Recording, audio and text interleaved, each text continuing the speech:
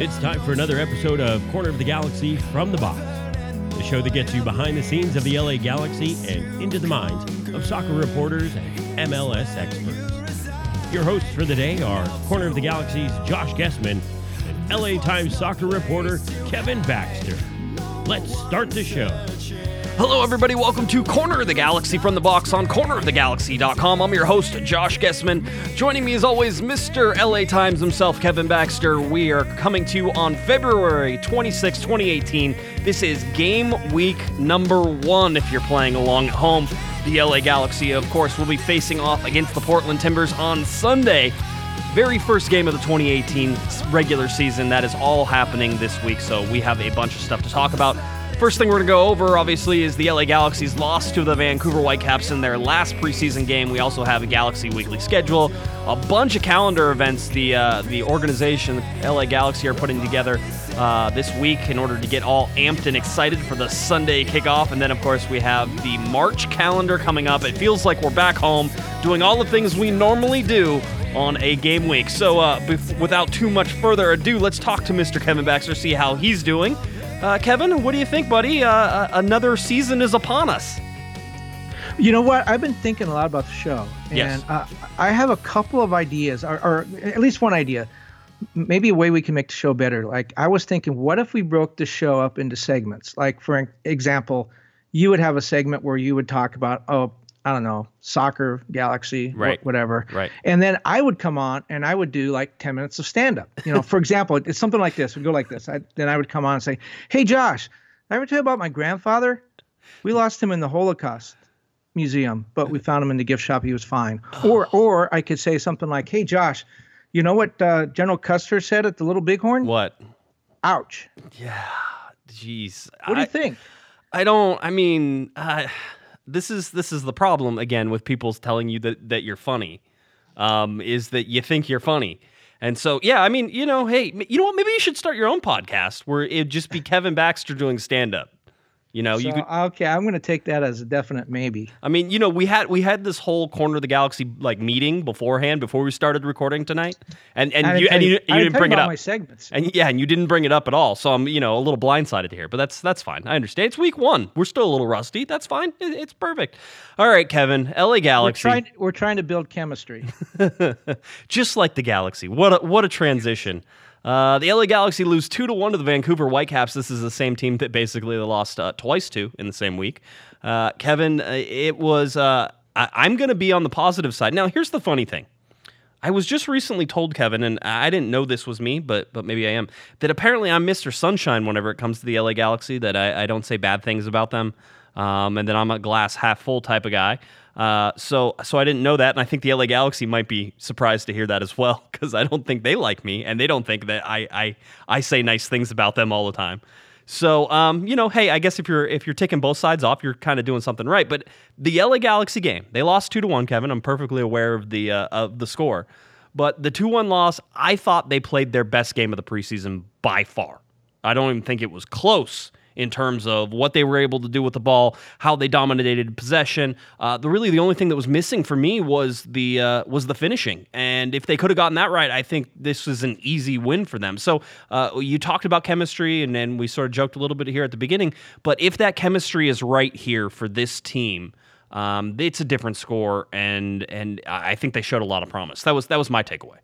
Well, they outshot Vancouver 14-5. They dominated possession, 7 shots on goal, scored only on the penalty kick, though. So they are doing things right. This is a much better team than the team that the ESPN Power Rankings have in 19th in the 20 among the 23 teams in MLS. This team is much better than that.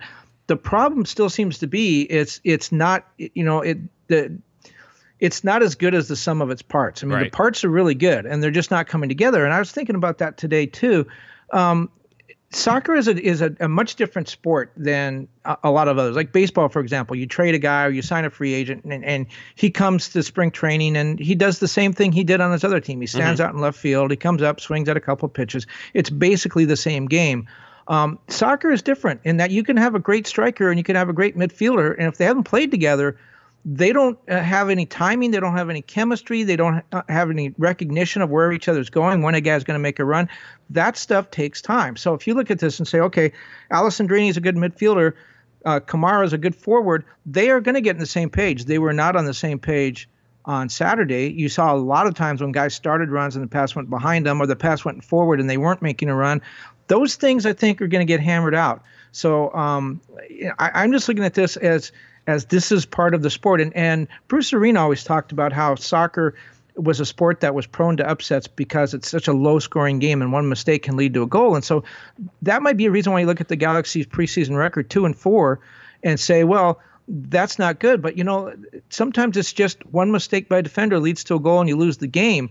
That doesn't mean you've played a bad game. As you said, they lost this game and they totally dominated. So I'm kind of with you that, there's some rough edges that still need to be smoothed out. Will they be done by Sunday? I don't know. Yeah, I like Portland a lot. I think that's going to be a tough opponent for them. I think Portland could be one of the teams favored in the Western Conference. Yeah, I mean, that's the whole thing. There's. Let me tell you what's going on, because I know you're not 100% dialed into it all the time. But on LA Galaxy Reddit and LA Galaxy Facebook and LA Galaxy Twitter, there's a bunch of people ready to jump off a bridge right now. They look at the LA Galaxy's preseason standings and how they finished, and they sit there and say, wow, this team is no better. And I've been told this many times. This team is no better, as in none, than the 2017 team that came before it. I would disagree just on the face of it, just to start. With that particular comment, but this is the sort of panic breathing into a paper bag you're getting from, a lot of the fan base, and I understand it. You want to look at results in the preseason, go ahead and get yourself all worked up, but this game was the perfect example of, if you're just looking at the score, Kevin, you're not paying attention to what was on the field. Here's the big thing, and you were talking about the chemistry. We knew going into this that you looked at all the differences that were going to, or at least where all the changes came, that where those changes came was going to be sort of the biggest upset for things, right, Kevin? So you replace Ola, you get rid of Giassi's artist and you replace him with Ola Kamara. You knew that working Kamara into the offense was going to be a major task of the preseason. And so we've been seeing that developed. And then you knew replacing a bunch of, you replace David Bingham as goalkeeper, you get Rolf Felcher, you get Jorgen Skjelvik, you bring in basically three people to that back line, that there's going to be some adjustment there. So where have we seen the Galaxy struggle the most is on defense, and a little bit in working into Ola Kamara into these games.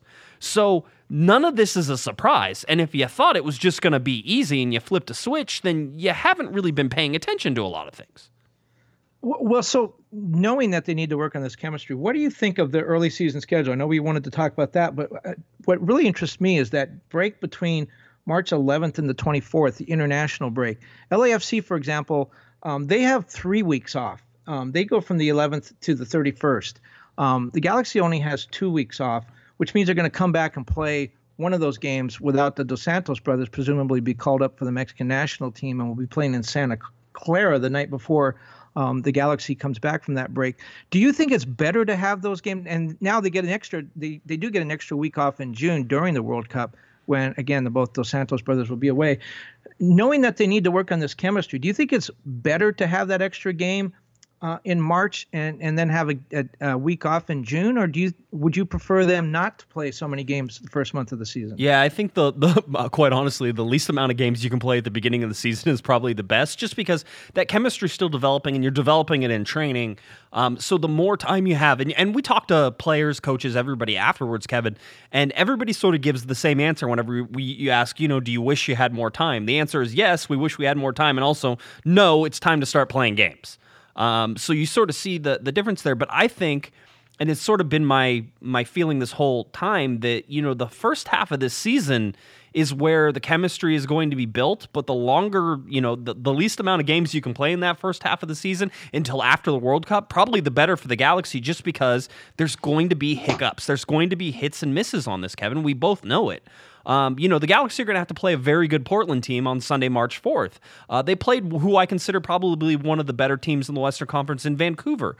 They're going to have to play the New York City, which is probably going to be one of the better teams in the Eastern Conference. So you look at their start, and, the gift is that they probably get to play LAFC on March 31st. That's probably their gift in these first 4 games, because the first three teams that they're going to face are all good teams. So for me, I would rather that the back end of the season be a little more heavily loaded than the front end of the season. But there's not really any choice. The 4 games they're going to play in March are all going to be difficult games for different reasons. And this Galaxy team is going to have hits and misses in these first couple games. That's how I see it.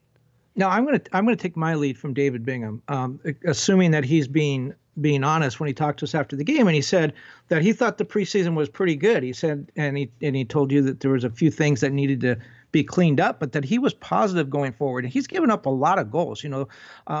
Aside from that one shutout against New York City, they gave up 11 goals, and Bingham was in net for many of those goals. And he said, he feels confident. So I think what he's saying is I am starting to get some chemistry with some of these defenders. Remember, 3 of the goals he gave up to San Jose came off rebounds. And I think that's a situation where in his mind, he's thinking, these defenders will figure out, I give up rebounds, they go this way, this is where I punch the ball out, and that they will make those adjustments. I'm just guessing, reading between the lines of what he said, that they will get on the same page and that this is a correctable problem. It's not like some of the problems we saw last season during the season when it was like, this is just the circus. Nobody has any idea what they're doing. This looks a little bit more manageable to me. Yeah, it feels more manageable. Again, in this game, and you said it perfectly. The Galaxy way outshot the Vancouver Whitecaps. I don't think Bingham had to make a save on the night. The one shot that they got was a goal. I think they ended up having 2 total shots, but only maybe one of those on goal, and it ends up going in. But you look at this, and you look at how that whole play developed, and it was Roman Alessandrini in a total hustle play, coming back and trying to I keep wanting to call it back-checking, Kevin. And I watch enough hockey to know that it's a hockey term and not necessarily a soccer term. But getting back on defense and really, trying to get those offensive players around and in front of those defenders. And he comes in all the way into the box and makes a toe poke, interception on one of these, on a Vancouver player inside the box. And the toe poke just happens to go to another player who buries it near post. And I've heard a bunch of people talking about how the defense was, clueless on that play. And if you look at it, the defense probably did what they were supposed to do on that. And David Bingham getting, beat near post is no more worrying than the fact that, do you want Roman Alessandrini not to track back in that particular case? I mean, you look at it, it's just unlucky. Overall, it's unlucky. And I think people are looking at David Bingham, seeing that he's given up a couple goals to the near post. And I've seen a lot of goalkeepers starting to talk about the near post and how everybody says you can't give up goals at the near post. And he goes, so are you supposed to, one goalkeeper, a professional, I don't remember who it was, says, so as a goalkeeper, am I supposed to cheat to the near post? Because as soon as I cheat to the near post, then they're going to go far post on me. He goes, so do you want me to anticipate that it's going to the near post? Because if I do that, again, then I'm not, reacting to a far post shot. So all of these little things that you see are things that, yes, you can look at trends. Yes, that's what the preseason is for, to see how these guys are reacting to certain situations, but you can tell out there it's far from a finished product. And the game on Saturday night was a great example of a really good defensive effort, a really good midfield effort, and a semi-okay offensive effort. There were tons of chances created, just no finishing. That's bottom line for me. Well, a lot of good soccer coaches, and the one I remember the most is Jill Ellis, coach of the U.S. women's team. They say, I'm not worried if we're creating chances. The ball will eventually go in. What I get worried about is when we don't create chances. And the Galaxy, like I said, dominated play, dominated possession, dominated shots, every statistic that you want. The ball didn't go in. And they were playing a pretty good MLS team. Again, you look at LAFC on Sunday, they had 25 shots, 9 of them on goal, and they beat a USL team 1-0, Sacramento Republic. So, the point is, it's early season. If you're creating those opportunities, that's the good thing. The Galaxy were creating those opportunities. They were dominating play. Those balls will eventually go in. What they need to do is, as you said, finish, and that'll come with the chemistry. That'll come with having players get in position for those rebounds. That'll come when, and you saw it a couple of times where Kamara looked like he was going to start a run. The ball went forward and he pulled up, or the pass came behind him because he was running too fast. Those things will get cleared up as these players get on the same page with each other. I'm with you. I think I saw more to be encouraged about, because although the result wasn't good, The errors appear to be correctable ones and ones that shouldn't take too long to figure out. Now, if we're having the same conversation in a couple of weeks, then things are really bad. But I don't think we will be. Yeah, or even a month. I mean, again, at the end of March, you're going to have a better feeling of what this team looks like.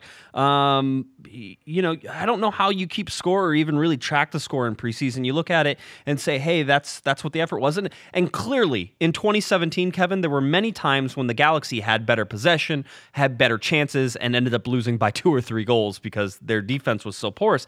I just didn't see that reflected on Saturday night. You were talking about Jill Ellis saying, creating chances. Well, Ola Kamara also talking to us after the game. He said, and I quote, "I'm getting chances all the time, so this is a good thing. But I have to work on the sharpness. But we're working on getting the chemistry now, and I'm getting a lot of chances, and that's good for a striker. If I was going into the season and I wasn't getting a lot of chances, then I'd be very stressed. But right now, I'm feeling chemistry and I'm getting chances." There it is. I mean, that's basically what Jill Ellis said. Ola Kamara is feeling the same thing. That's the thing in the locker room. And I think, Kevin, you and I's job on this podcast is to try to take people into that locker room and tell them how the players are reacting. And in 2017, I think we did a good job of that. There was frustration, there was mistrust, there was anger, there was all sorts of things that were going on in that locker room that don't happen on a team that's winning or as a result of all those bad things, a team that's dysfunctional and not operating correctly.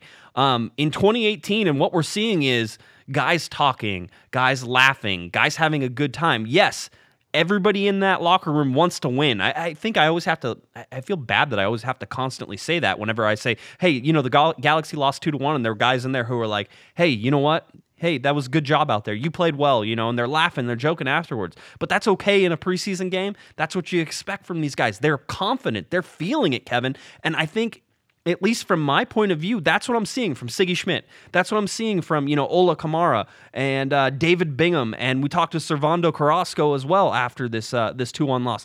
And everybody is upbeat, positive, looking at that game on Sunday. I think they're all happy that they get to play a real game now, and that now the scores actually count. So no more of this stuff where you and I get to say, hey, the Galaxy actually played a pretty good game and still lost. Although we still will do that. But, I mean, you can feel it all building towards something, and everybody seems positive. That's my takeaway from the locker room. Well, you said our job is to take fans into the locker room.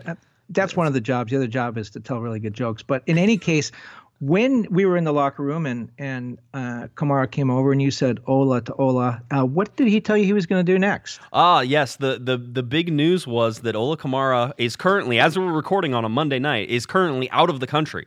I know that might come as a shock to some people saying, hey, wait a minute, your starting striker, a guy which we both agree, Kevin, there's not much backup for if he goes down or he's not available. He is not in the United States right now. He's actually back home, I believe in Norway, and he is working. He had an appointment, I believe today or tomorrow, to have an appointment for his green card and come into the United States. Now yes. One of the things, though, he said he's going to Stockholm. Yeah, which is in Sweden. And not Norway. He's from Oslo, which is in Norway. So does he not know the countries? Does he get those confused? Or did he go to the wrong place? I mean, he's not going to get that green card if he's in the wrong country. He may not get back. Yeah, I was going to say, whenever he said that, I'm like, I'm pretty sure on my geography here that is not in Norway. Talk about a guy that can't find the net. He can't even find the right country. I think possibly what he was saying is that maybe that he had a flight that was going through Stockholm to get back to Norway for some reason. Maybe there was a changeover. Maybe there's not a direct from LA. Maybe the way he was routed, he had to go around. I have no idea. Maybe you can get a green card in Stockholm, even though you're from Oslo. I have no idea, to be honest with you. But that's what he said. I remember hearing it, and I was like, okay, that's interesting. But he was also cautious in his sort of telling us about this because, Kevin, he was trying to say that it's not guaranteed he was going to get it. That he, all the paperwork seemed to be in order. Everything was sort of here and he was ready, but there was no guarantee that the United States government was going to issue, a green card. And you have to be out of the country, because he's currently in on a certain type of visa. In fact, it was, I think, an EB-1A visa, which is the Extraordinary Ability Green Card. Or actually, this is for the green card, but there's another, a P1 visa, I believe, is the one he's on. And if he comes back in on a green card requirement, it's the Extraordinary Ability Green Card, the EB-1A. So that's how some of these guys, including Robbie Keane, it seems like, have gotten their green cards in the past. So kind of interesting to see how all this stuff goes. I had a listener of ours, Kevin, on Reddit actually send me the Extraordinary Ability Green Card requirements. If you want to hear the 3 requirements that you need, I can share those with you right now. Why not? Okay, sure. Let's do it. Why not get totally sidetracked and crazy? Number 1, sustain national or international acclaim as evidenced through extensive documentation. 2, the individual seeks to enter the United States to continue work in the area of this extraordinary ability. And 3, his or her entry will substantially benefit prospectively the United States. And there's technically speaking, there's no offer of employment is required to have this green card. So it says that you don't have to have an offer of employment, maybe, but you're going to have to continue to work in that field of extraordinary ability. That's the whole idea. Yes. I think he's. First of all, I don't think he would go to Stockholm or Oslo, for that matter, unless he had a pretty good idea he was going to get it, because that's 2 long flights within the course of a few days.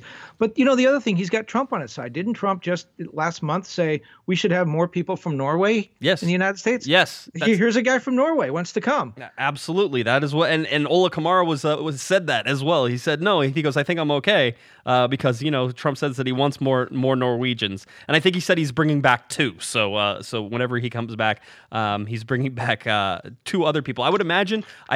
And I don't want to speak out of turn here, but either a wife or girlfriend, and I haven't done the research to understand, and perhaps someone else, either a child or another relative. I'm not sure. I didn't do the research. I apologize. Chain migration. There you go. That's how it works. So isn't it good Norwegian wood?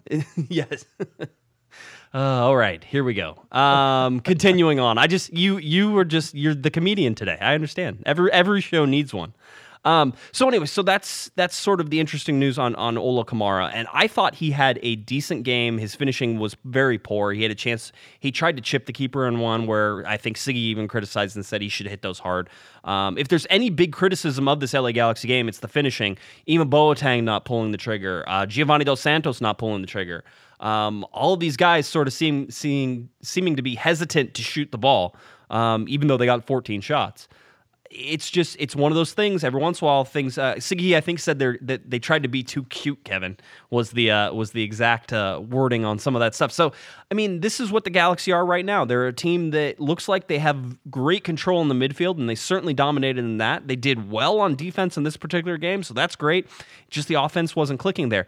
Maybe one of the reasons the offense wasn't clicking, and something that we haven't touched on yet, no Jonathan Dos Santos in the lineup, Kevin.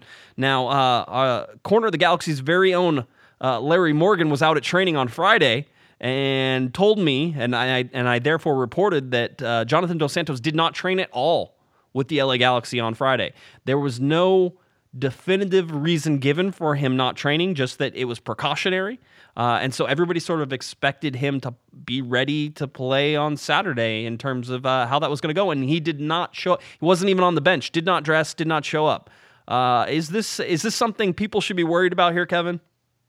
Well, what I'm worried about is the response we got from Ziggy Schmidt, and I know you're prepared to tell me that he doesn't have to say anything, and that's true. But when a coach gets evasive, when he's asked a direct question, is this the injury, and he says no, and then doesn't clarify it, to me as a reporter, that leads to, I'm like Emma Gonzalez. I'm going to call BS on that because it leads to a lot of speculation. Well, what is it? Tell us what it is. And if you remember, we started the post-game press conference asking about Jonathan.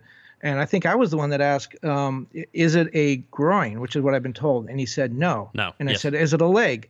No. And then I said, can I keep naming body parts? And he said, yes, you can, but I'm not going to tell you what it is. So why won't he tell us what it is? How serious? I did ask if he had an MRI, and I don't know that I ever got a direct answer to that question. I think it was a no. I think that was a no as well. I think what we ruled out was a leg, a groin, and a lower back. I think those were the things that we eliminated with the questioning, and I think it was you and Scott French doing that to sort of figure those out. So yeah, it's very interesting. I don't know. This is the thing with Bruce Arena. I always expected that. right? And that was Bruce 100% of the time. With Siggy, he's been fairly upfront with us, I think, so far in terms of telling us what's going on. So the fact that Jonathan Dos Santos did not train on Friday, did not dress on Saturday at all, and then that Siggy is telling us absolutely nothing about what it is. Again, we're told it's precautionary, but what does that mean? I mean, you're absolutely right, because Ziggy was the one that when the team wouldn't say anything about Daniel Steres last year, he was the one that said he had the broken bone in his back? Yep. And Ziggy was the one that said flat out, without hesitation, what it was. He's the one that told us. And when the team was being very cautious. Ziggy was the one that told me that Bradford Jamieson had a concussion when the team had said nothing to that effect. So the fact that Ziggy, who has always been very straightforward and open, hasn't said anything. And again, you're right. There's no rule that says they have to tell the media or anybody about injuries, but it does beg the question, especially when the person's very open about. Now, you were talking about hockey earlier. In hockey, it's forever. It's been upper body injury or lower body injury. The guy could have his head severed from his body, and that's an upper body injury, right. And he could, that's as far as they'll go, and that's a hockey tradition, and everybody lives with that, and it's kind of crappy, but that's to be expected. When you have a guy telling you everything, and then all of a sudden he says, "I can't be specific," well, to me, that raises a lot of red flags. Yeah, so, I mean, everybody's asking sort of for status updates on Jonathan Dos Santos. We're not waving the red flag yet, but we're certainly saying that something is not right here. There's something rotten in the state of Denmark, perhaps, or Norway. Norway, yeah, there you go. Exactly. And so that's what we got out of the Jonathan Dos Santos situation. Here's the interesting thing is, João Pedro started in place of Jonathan Dos Santos. Now, one, that was interesting because it seemed like João Pedro had suddenly jumped up in terms of his importance to Sigi Schmidt, because we've seen that maybe João Pedro was not even a second-string guy in some of these cases. Maybe he was more of a third-string guy, and there were a whole bunch of people in front of him, which is interesting for a guy the Galaxy purposely went out and paid a good chunk of money for to grab last year, is maybe not even in the plans of the first or second team, maybe not even on the bench. So he started, so that was interesting. The other part of this is that he gets injured in this game and has to come out and is replaced by Servando Carrasco, who I haven't seen a ton of quality minutes from just because he's been playing a lot of second team stuff. But I've really enjoyed seeing, I think he got about 48 solid minutes in this game and had played earlier in the week as well. People were wondering why he didn't play the rest of the game and got subbed out. It was because he had played, I think, 65 minutes in the game before. So Servando Carrasco was great, but it takes us back to João Pedro and his status with Sigi Schmidt. Now, Kevin, you and I have been talking about it, and I think we've brought it up on this podcast before, that it doesn't seem, at least in my opinion, and you can certainly give us yours, that Sigi Schmidt is a huge João Pedro fan. There's something about the way that Schmidt talks about him. When Sigi talks about João, it's different. It's, hey, why'd you give João Pedro the start? Oh, he's been complaining a lot about a knee injury, and so we've been taking it easy on him. And it's all these, it's this drawn-out story that usually Sigi, at least in our limited experience so far, hasn't really been telling. Do you get the same feeling on Pedro? Well, he only played 38 minutes, and he was one guy that did strike a ball hard I don't know if you remember that early on from the edge of the 18. It looked like he was auditioning to become the Chargers' new field goal kicker, though. That didn't come anywhere close to the net. That was halfway up the stands, and that was a 45-yard field goal. But I've noticed that from Ziggy a couple of times where he doesn't – with other players, he'll say he has an injury. With João Pedro, Ziggy generally says he's complaining of, or he's mentioned that he has a pain in some area of his body.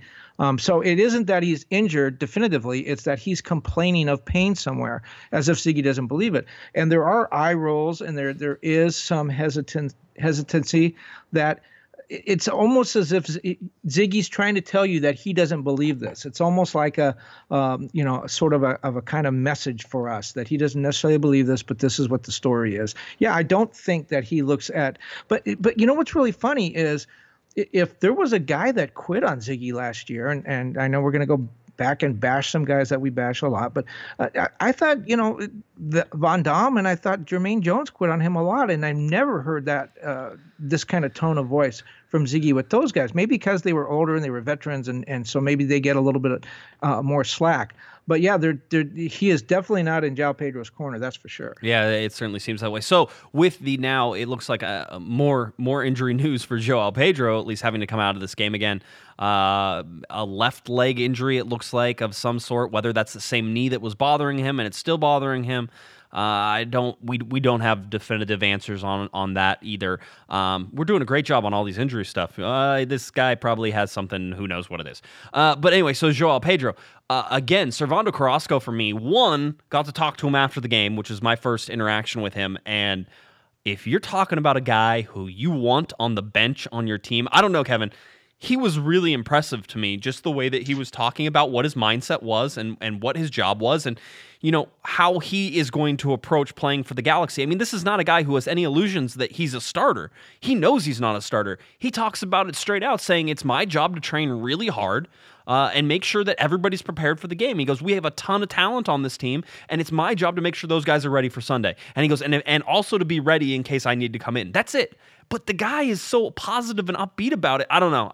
Maybe I'm developing a man crush here, but Servando Carrasco seems like he is exactly the type of guy the Galaxy needed on the bench last year, and he's here. He's a veteran. He knows how to train. He knows how to play. And in a pinch, and in this game, I thought he was one of the better players. In fact, maybe the best player on the field for the Galaxy on Saturday night. Yeah, he was dangerous at times, but as far as that man crush goes, be careful because Alex Morgan's going to break your arm. Yeah. But one of the things I thought, and again, trying to look at Ziggy's body language and the words he uses and how he expresses himself. When he talked about Carrasco, one of the things he said is he's a veteran. I put him in because as Ziggy was telling the story, it was a cold night. It was the 38th minute. Nobody had warmed up, and he needed someone to go in for João Pedro, and he picked Carrasco, and he said, because I know he's a veteran. I know he's going to be careful with, he's going to go on the field and warm up. He's going to be careful. He's not going to try to do too much. And Carrasco said the same thing afterwards. I wasn't going to go on the field and sprint from one end to the other. I was going to kind of warm up in the game. So you kind of see Ziggy saying, this is the kind of guy I want.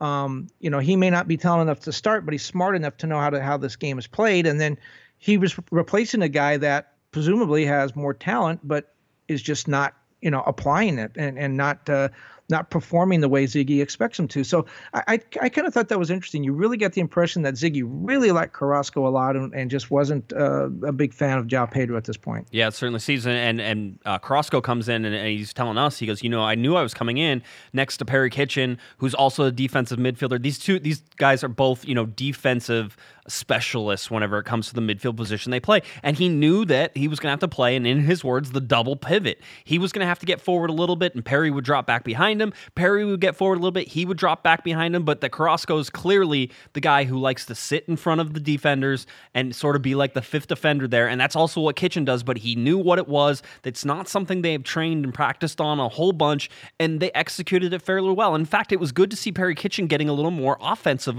on the side of things. So it just goes to show, again, the depth the Galaxy and the depth and talent the Galaxy have in midfield. Servando Carrasco is a huge upgrade from anything the Galaxy had last year, and that's a really, really positive sign for a midfield who I think is going to be very, very key to either the success or the demise of this LA Galaxy team in 2018. So we'll see how that goes. Again, I think we talked about Ola Kamara and sort of he needed to play better. We talked about David Bingham. Giovanni Dos Santos. Let's talk about him just for a second. I know Gio gets a brunt of the pressure and the spewing of hate from Galaxy fans. You have a guy who, and I can understand why. You have a guy who makes $5.5 million, Kevin. He's the highest paid player on the team. And he's a guy who disappears for long sections of the time and doesn't necessarily ever put his stamp on a game.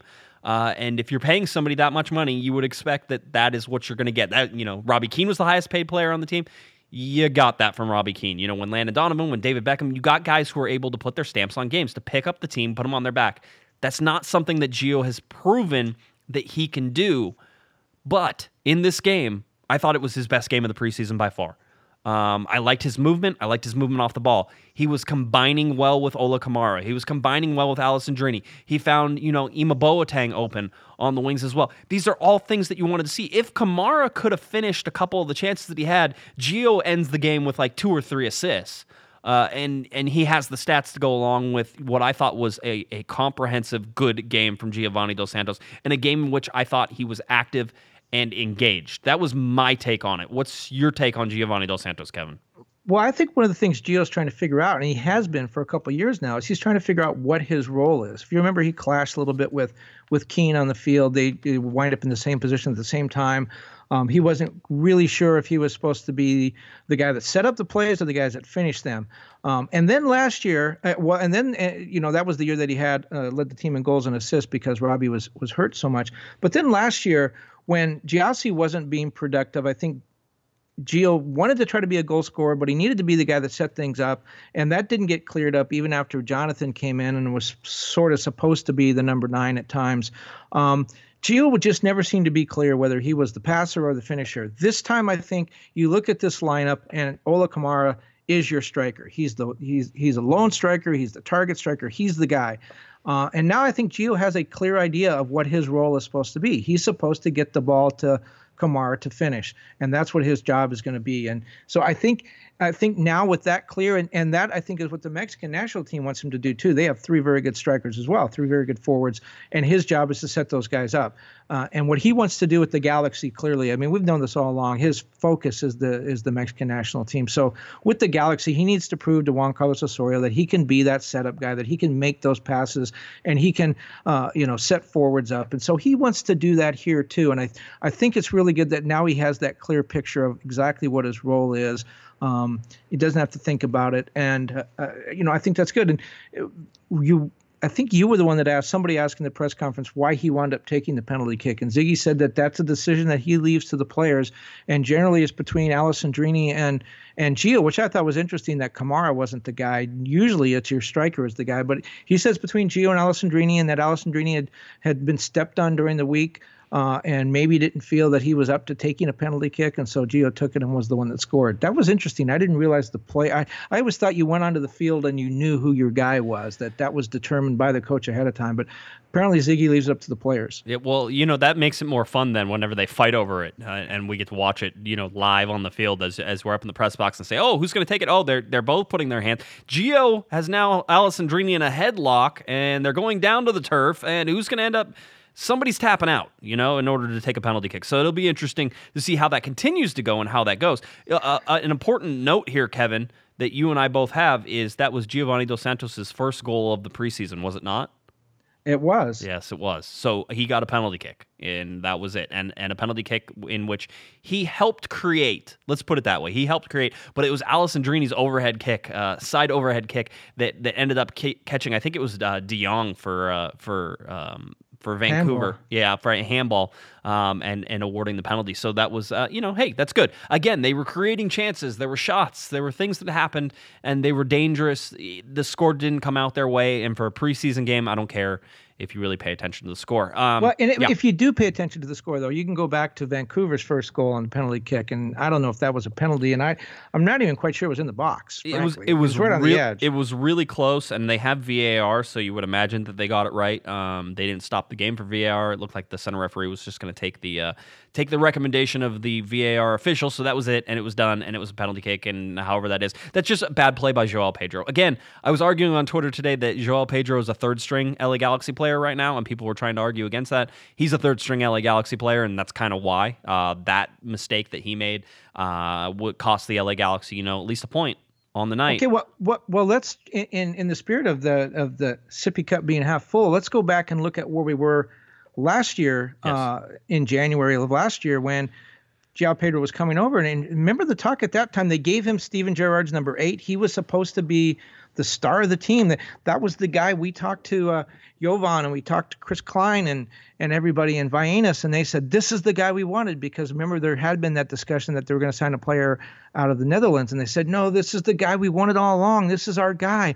João Pedro, he's the wave of the future, and they talked about signing young players and dynamic young players, and now the guy is maybe third string, and not getting paid a lot, and frankly may not be long for this league, or at least for this team, and yet last year at this time he was the star of the team. So if you take no other comfort out of the preseason, know that the team is good enough now that João Pedro is not the figurehead anymore. Yeah, he's not the figurehead. And also, if you go back to last preseason, I think the LA Galaxy won all their games except for one. Was that, or at least they only had one loss in the preseason last year. No, I think they. I will. I know you're going to look typing. it up. Yeah, I know. I will look it up. But I did that because both. If you remember, after the game at the Great Park, Orange County Great Park, which by the way, Chris Klein told me that they anticipate making that an annual preseason event. That everybody loved that. Yeah, which is great.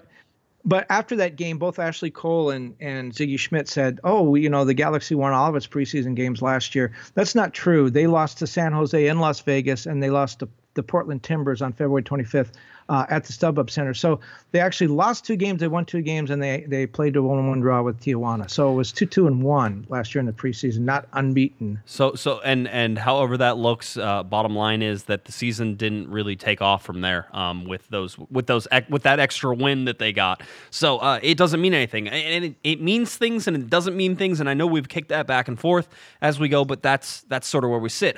Another thing as we move forward. Another bit of news, at least, and we talked about Ola Kamara and his green card. Well, Captain Ashley Cole, by the way, cleared up. In case there was anything that wasn't clear about the fact that Ashley Cole was captain, Siggy Schmidt was asked during the press conference if to comment on whether or not Ashley Cole would be the captain, and he gave the affirmative yes. Ashley Cole is our captain for the 2018 season. So Siggy Schmidt affirming Ashley Cole's captaincy, but the captain of the LA Galaxy now has an added family member. He was actually not available to talk to us after the game on Saturday night, Kevin, and the reason was a good reason, that his girlfriend was being induced, and she was due to give birth. I got word from the LA Galaxy today, and I'm sure you've seen it around social media and stuff like that as well, but from the LA Galaxy that Ashley Cole has had a baby girl, and that mom and baby are doing just fine. Everything went well, so that's good news. He actually sprinted off the field after the game. When everyone was in the middle of the field shaking hands and coming off signing autographs, Ashley dashed into the locker room and got out of there as fast as he could. And again, yeah, with reason.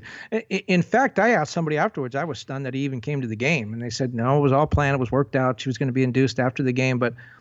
I don't know how I feel about that. On one hand, it's like this is a little bit bigger than a preseason game. You're 37. You've played more games at left back than any defender in the history of the English national team. You know how this game works. You're pretty good.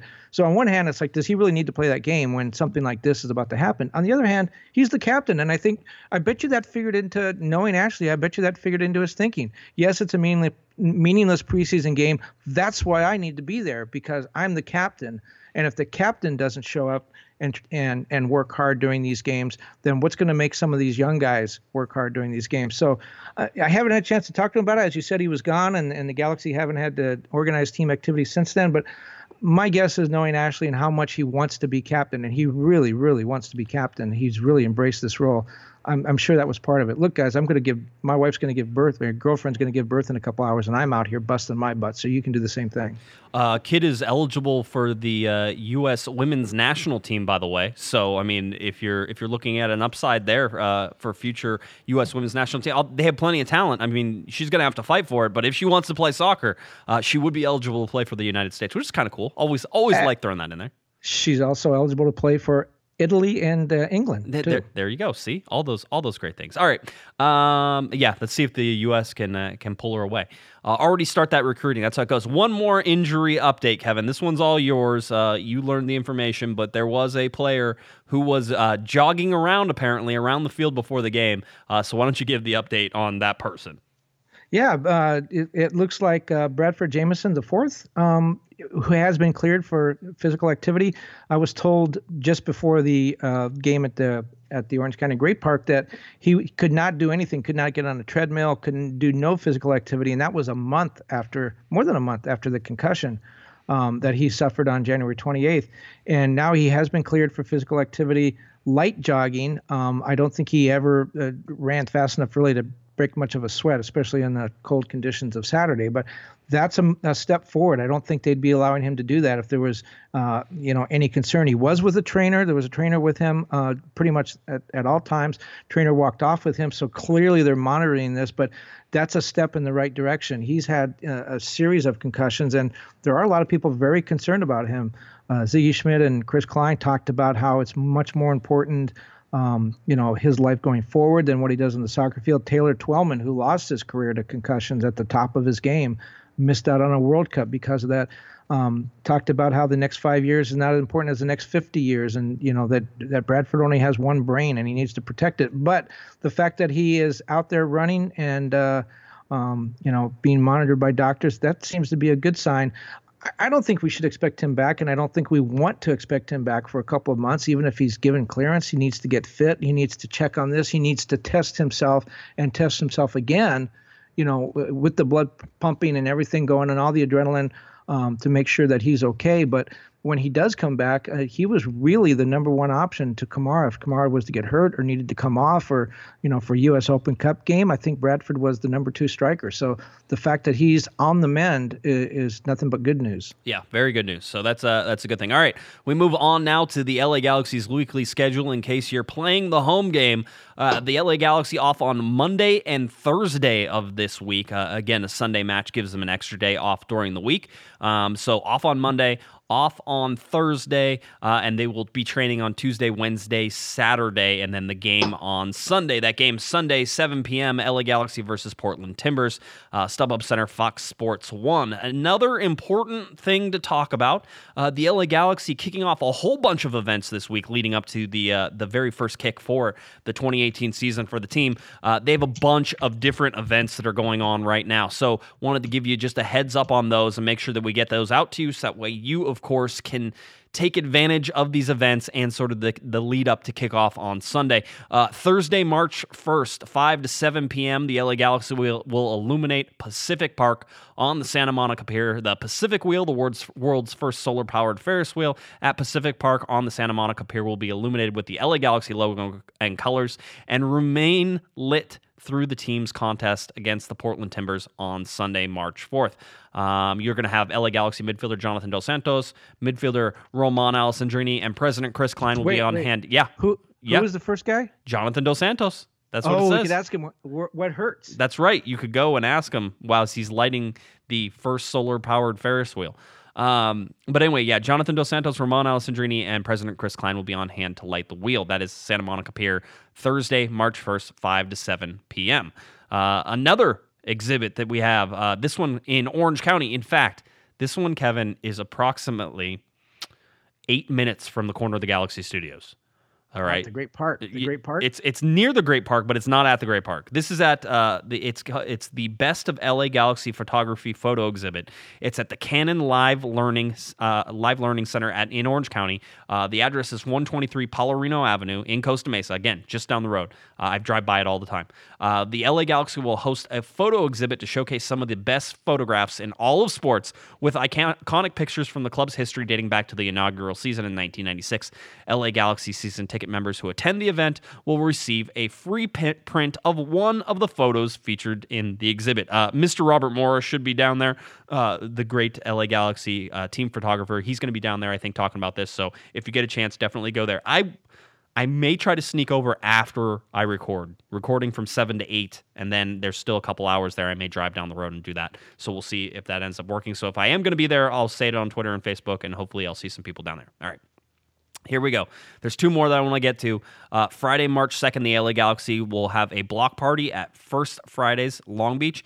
Fans can hang out with the LA Galaxy at First Fridays Long Beach with a dedicated Galaxy block space and Nikki's Long Beach access. LA Galaxy players, the LA Galaxy Star Squad, and Cosmo will be on hand for the event, which will also feature a supporters town hall with head coach Ziggy Schmidt and president Chris Klein. 6:30 to 9:30 p.m. on Friday, March 2nd.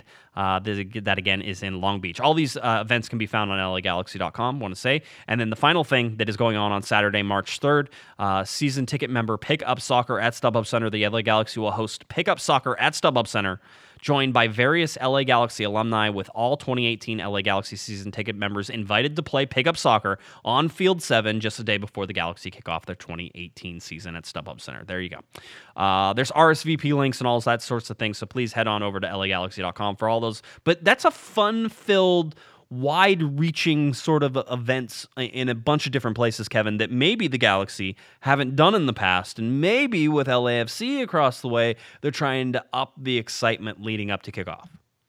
Yeah, I don't know that I want to talk about LAFC right now. I don't know that are you even allowed to talk about LAFC right now? I don't think so. I tried to be nice about their uniforms, and that didn't go very well with the team. I find it funny, Kevin. Here we go. We have LAFC, who I think is mad at you, and we have the LA Galaxy, who I think is mad at me. So between us, we have both LA teams that don't like us right now. I think that's pretty impressive, don't you? We're mad about soccer.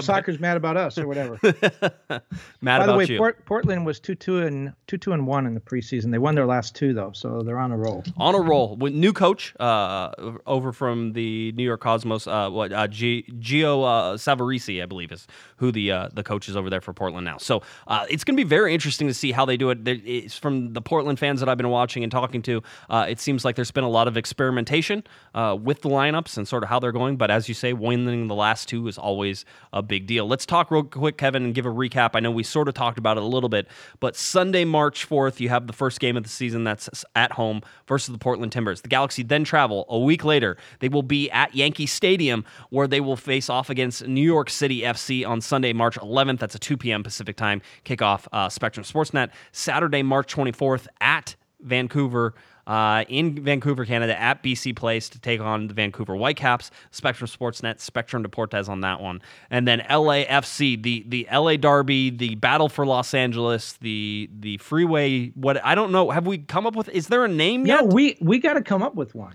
We got to come up with that's our job. We need to do that. All right. We're taking, and I think we've done this before, but we're once again taking your suggestions for the name of this. The Battle for Los Angeles was the one that I always liked. So the Battle for LA is there. Saturday, March 31st at StubHub Center. LAFC expansion team will be coming in to face off against the LA Galaxy. So that I'm going to push back. Battle against LA. First of all, Galaxy's not in LA, and the Battle of LA could be anything. It could be USC and UCLA. It could be the Rams and the Chargers. I don't know. I think it should be something a little more unique. And where I don't know. Where do you think? I was going to say, where do you think that the Galaxy are not in LA? Where are you're talking about LA City, but you're neglecting LA County? So why don't we call the Battle for the Los Angeles County Supremacy? There you go. Perfect. I love it. Mark it down. Put it on a trophy. I mean, that's fine. You could just say Los Angeles. Here's the thing, though. When you talk about people and where they're from, Kevin, do only people from Los Angeles City proper say that they're from LA? No. No. So it's if you're around LA, hey, I'm from Orange County, and when I'm out and about talking to people and they're asking where I'm from, if I'm not in, Southern California where people wouldn't necessarily understand where everything is, you know what I tell people? I'm from Los Angeles, just south of Los Angeles. If I was from Orange County, I wouldn't tell people I was from Orange County either. That's such an LA County thing to say, Kevin. What county are you representing up there? You're an LA County person? I live in an unincorporated part of LA County, so I have LA County sheriffs, and I don't have an elected official. So the area where I live is Valencia, but it's part of LA County. I don't have a city to be part of. You don't? Oh, I'm sorry. That's sad. Now I was going to make fun of you, and I can't even make fun of you. All right, we'll let it go. All right. So anyway, that's what. But yeah, I mean, there does have to be something here. I would like it to be organic and not necessarily forced upon by MLS. I would love for the supporters to come up for something. So I like the Battle for Los Angeles. One, I think because wasn't that a horrible movie? So that should definitely be what these two teams battle for. So that's the thing. But yeah, whatever it ends up being, it ends up being. I still want to see like the California Cup come into play with Sacramento Republic being, a Major League Soccer team, with San Diego getting one, and then you have 5 or 6 teams in California, and you can play for the California Cup, which would rival the Cascadia Cup, I think, and put it to shame. Put it to shame. How about we could call it El Clasico? Is that one taken? Very good, very good. All right, you want to get to some questions before we get out of here? You have anything else you Sure, want to why talk not? about? Answers as well, questions and answers. No, we're just going to say the questions. Thank everybody. I said that the person with the best question would get some stickers, Kevin. So you get to decide who the best question is. I have stickers right here. I have a couple. Yeah, right here on the desk. Let me tell you all how this worked. I'm in the press box. I had handed out some stickers. I saw some people at halftime. And by the way, I'm usually at the top of section 108 at the bottom of the stairs, the press box stairs at halftime. If you want to come say hi to me, just let me know you're going to be there on Twitter or email me or whatever. But I'm usually there anyway, so stop by. I'll hand out stickers if I have some with me. So I handed out stickers to people, said hi, normal meet and greet, and it was great seeing everybody.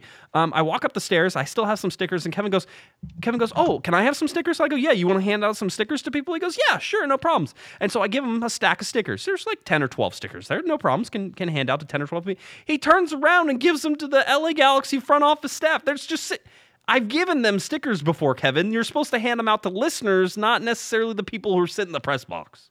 I give some to journalists too. And by the way, I know we don't always agree on this, but it is true that the LA Galaxy front office, they're people too.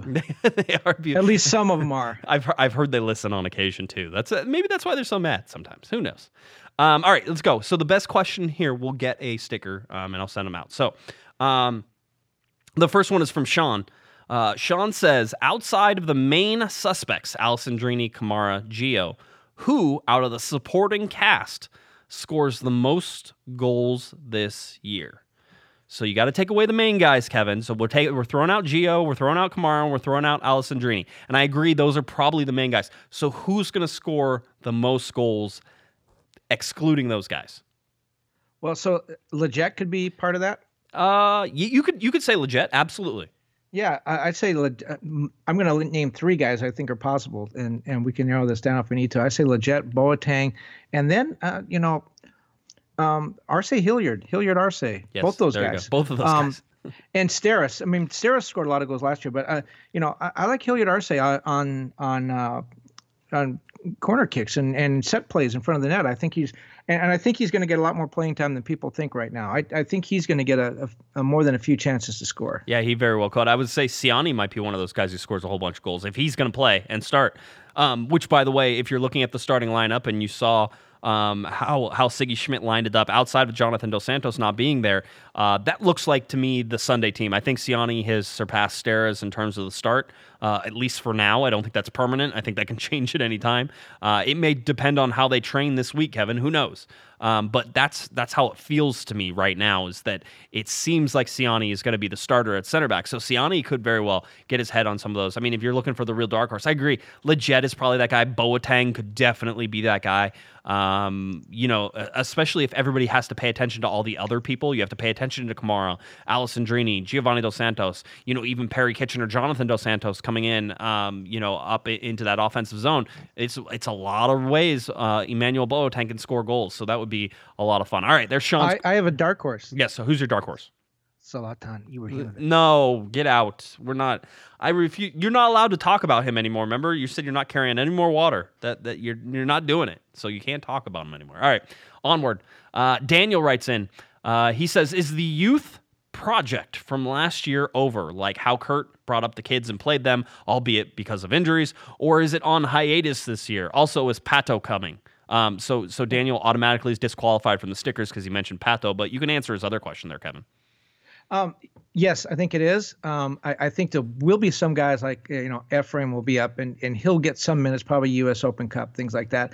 There will be one or two just dynamic talents that can't stay down in USL all season. But for the most part, you're not gonna see that revolving door. Even Bruce, at the end, he had guys. Romney came up through that. Steris.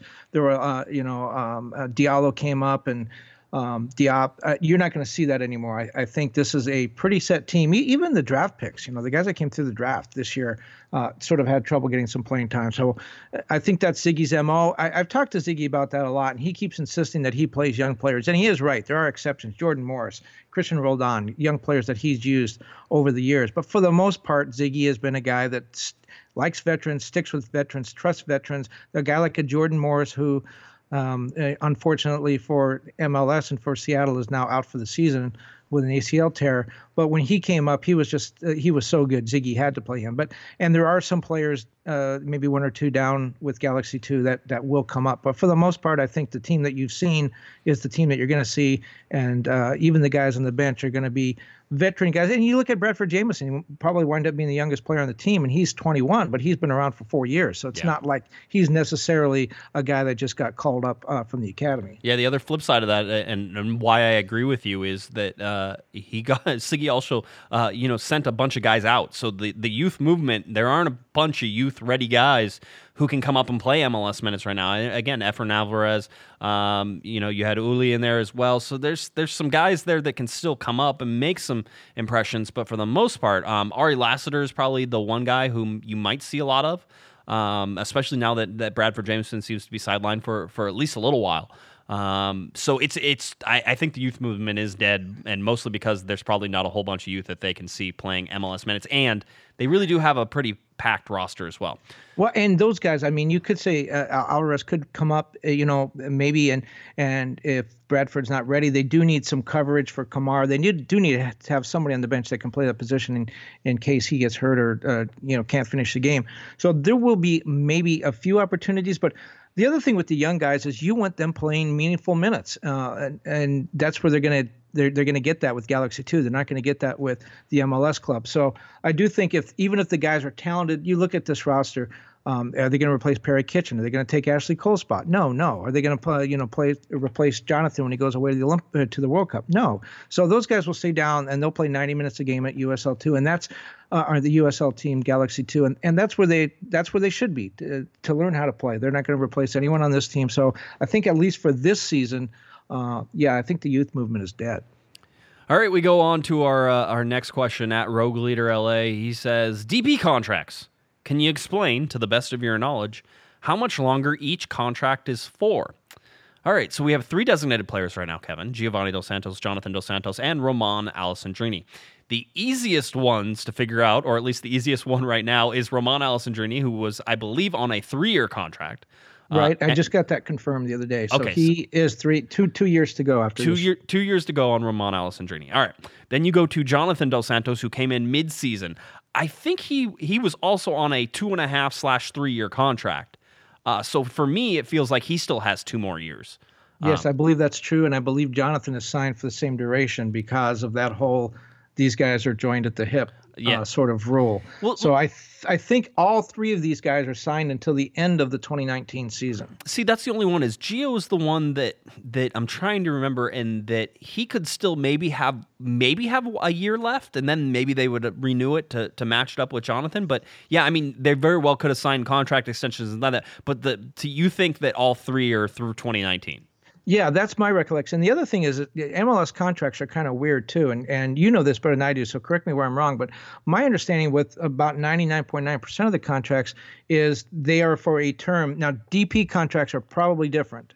I would guess that they would be different, but most standard MLS contracts are for a certain number of years plus an option, and the option in every other sport, it's generally a mutual option, where if the player wants to come back and the club wants to come back, he comes back. In MLS, I think it's the club's way or the highway. In other words, if they want you back, you have to come back. And if they don't want you, you have to leave. So when you look at a guy who's on a 2-year contract, remember it's probably actually a 3-year deal if the team wants him, because there's an option. Now with DPs, it's probably different. It is different. Just because of the salary involved. Yeah, it is different, and there's no trade clauses in DPs and all those things. So yeah, it is a little bit different. All right, let's go to Andrew. Andrew writes in, he says, which group will be most crucial to the team's success this year?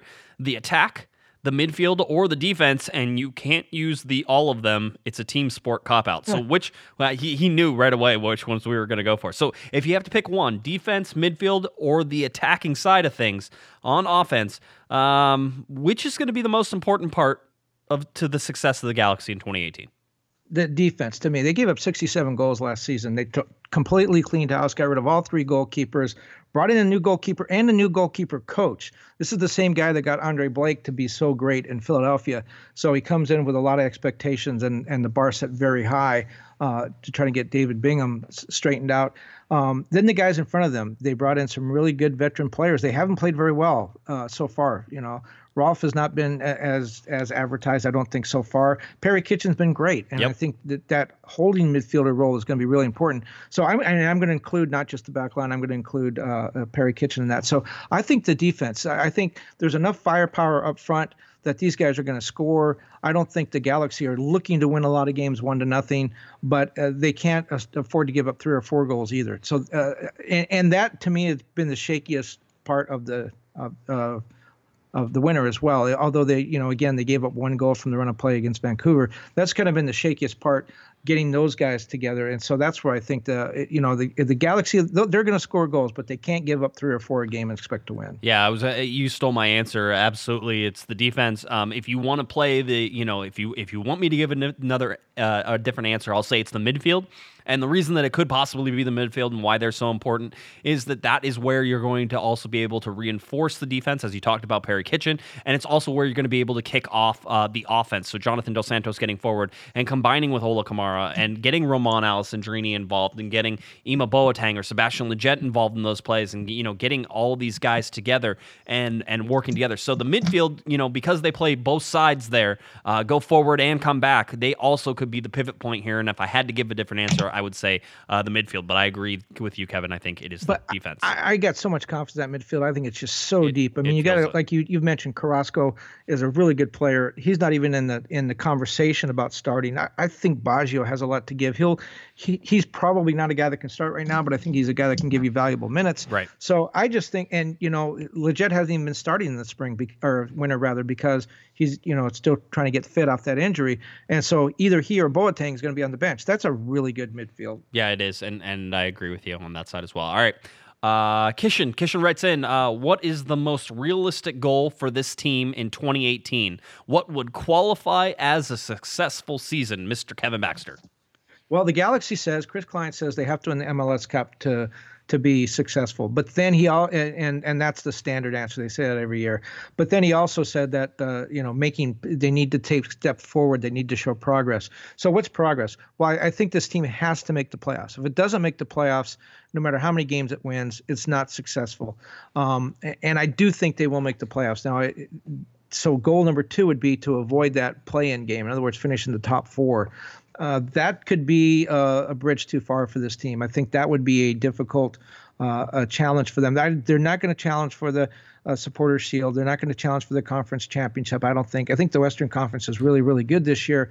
So the bottom line is they have to make the playoffs. And if they do that and get on a run, remember there was, as bad as last year's team was, they had that, 10-game unbeaten streak early in the season. So if this team can get in the playoffs, they could be dangerous. And I would say that that's the bottom line. If they don't get in the playoffs, no matter how many games they win, it's a bad season. Yeah, and that's a good answer. All right, final question here from Shane. Shane says, I want to ask Kevin Baxter about the essay he wrote in 5th grade that was voted the best in the class. Oh man, it was great. I don't have a copy of it anymore. What was it about? Shane wants to know. It was about. I wrote a story about me and a guy that was on my Little League baseball team, I think, at that time, and just our adventures. But the one thing that the teacher singled out is that I reported everybody's age in the story. Every character that was in the story.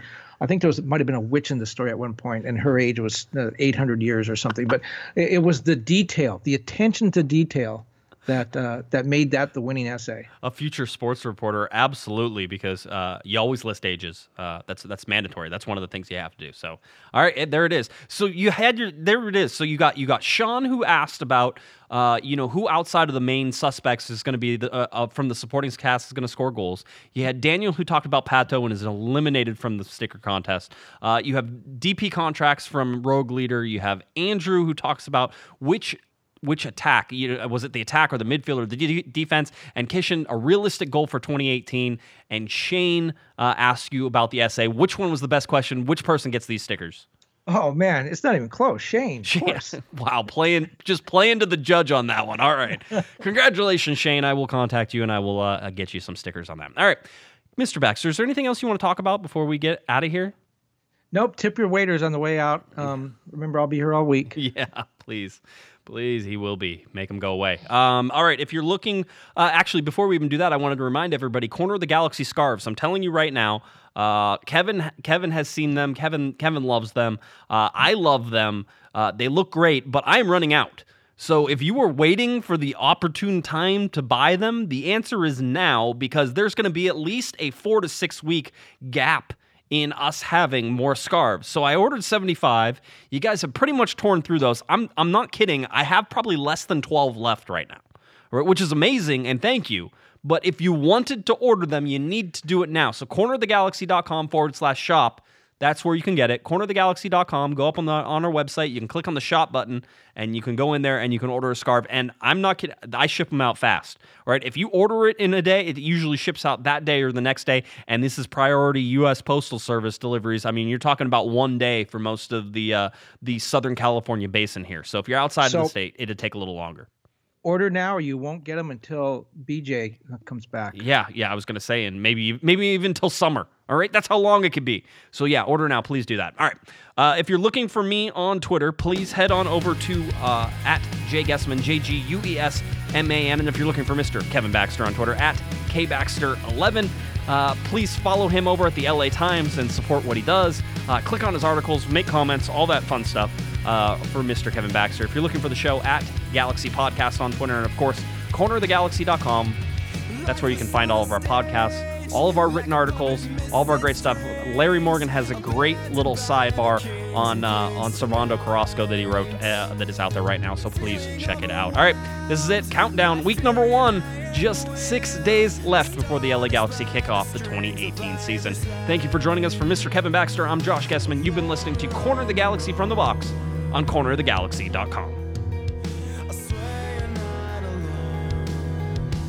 You've been listening to the Corner of the Galaxy from the Box podcast on cornerofthegalaxy.com. You can follow the show on Twitter and Instagram @Galaxy Podcast.